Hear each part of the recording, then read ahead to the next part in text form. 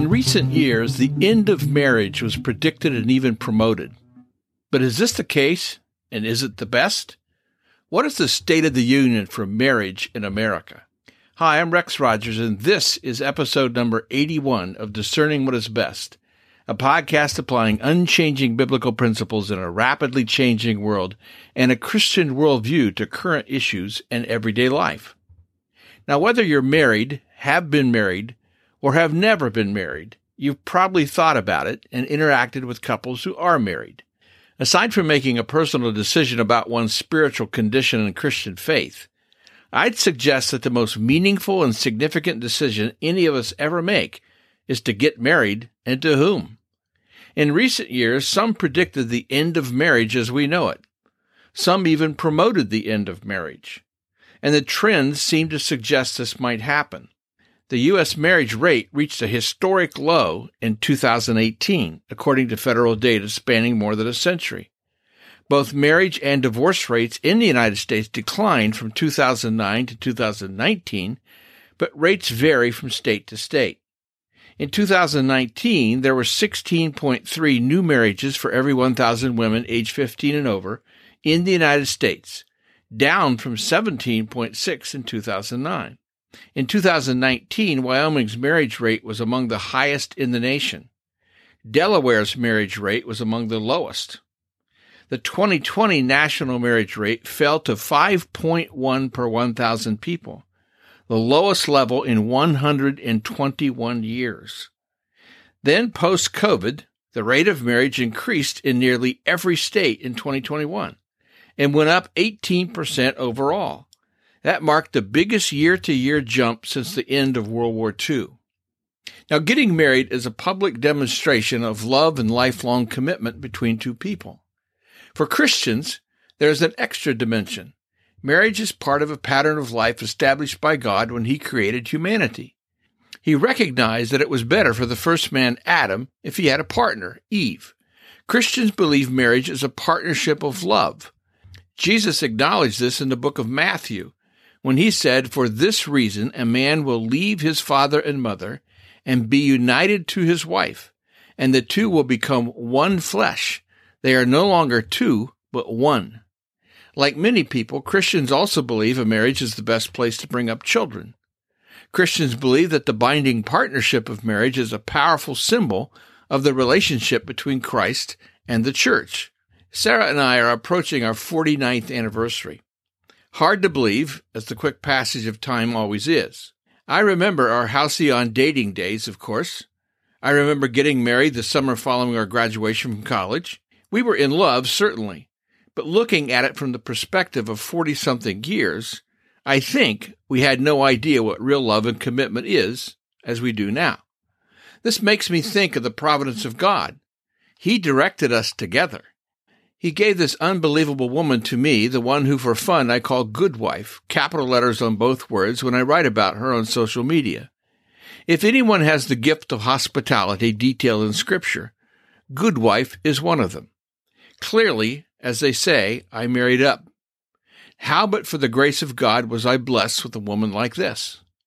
I know a few friends from college days, couples who married as we did post-graduation. But a few of those marriages didn't make it.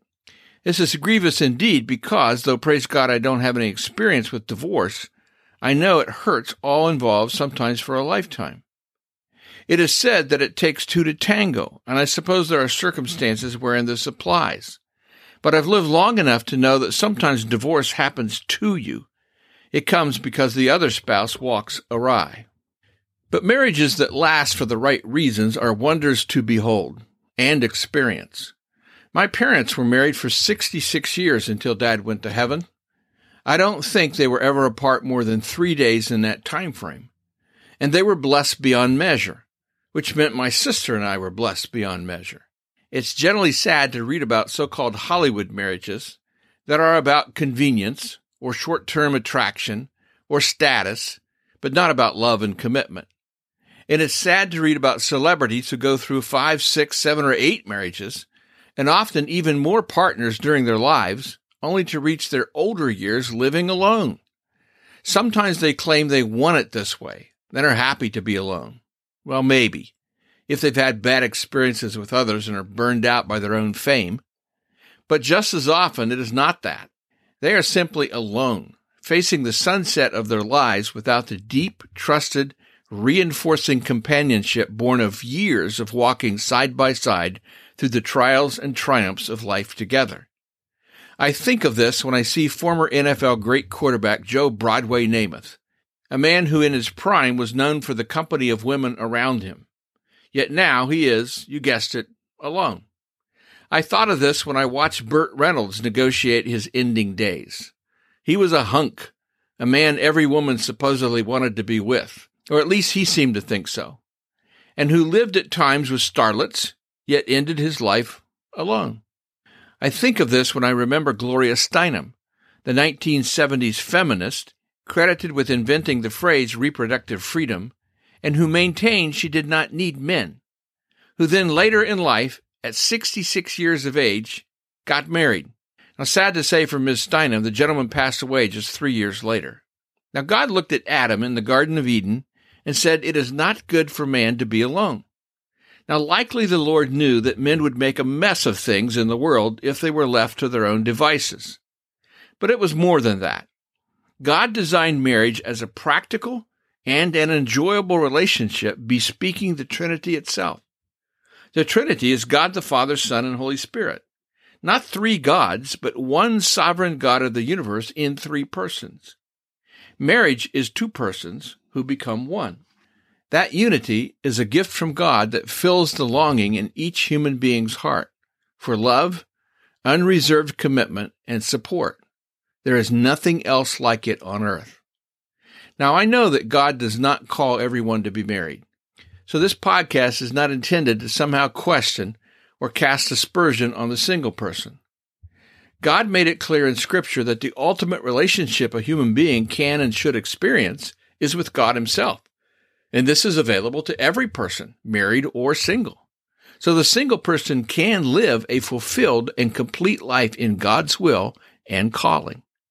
Now, I cannot begin to imagine my life without Sarah in it. I consider myself not lucky because I don't believe in luck, but blessed in the providence of God. And this is without having talked about our 4 children and spouses and 10 grandchildren. I've chosen not to list contemporary challenges and threats to marriage, but they are legion, ever present in media, social media, and culture, unremitting, unscrupulous, certainly unbiblical, and now incessantly promoted. Satan is the father of lies and division, evident in his first interaction with Eve in the Garden of Eden, evident today in the onslaught of his minions upon marriage. Only the Lord can place a hedge around us to protect us against such sinful destruction. Good marriages are gold. Good marriages are a gift of God. Good marriages are possible because of the lives of the good spouse that God gave you. Celebrate him or her today. Well, we'll see you again soon. This podcast is about discerning what is best. If you find this thought-provoking and helpful, follow us on your favorite podcast platform. Download an episode for your friends.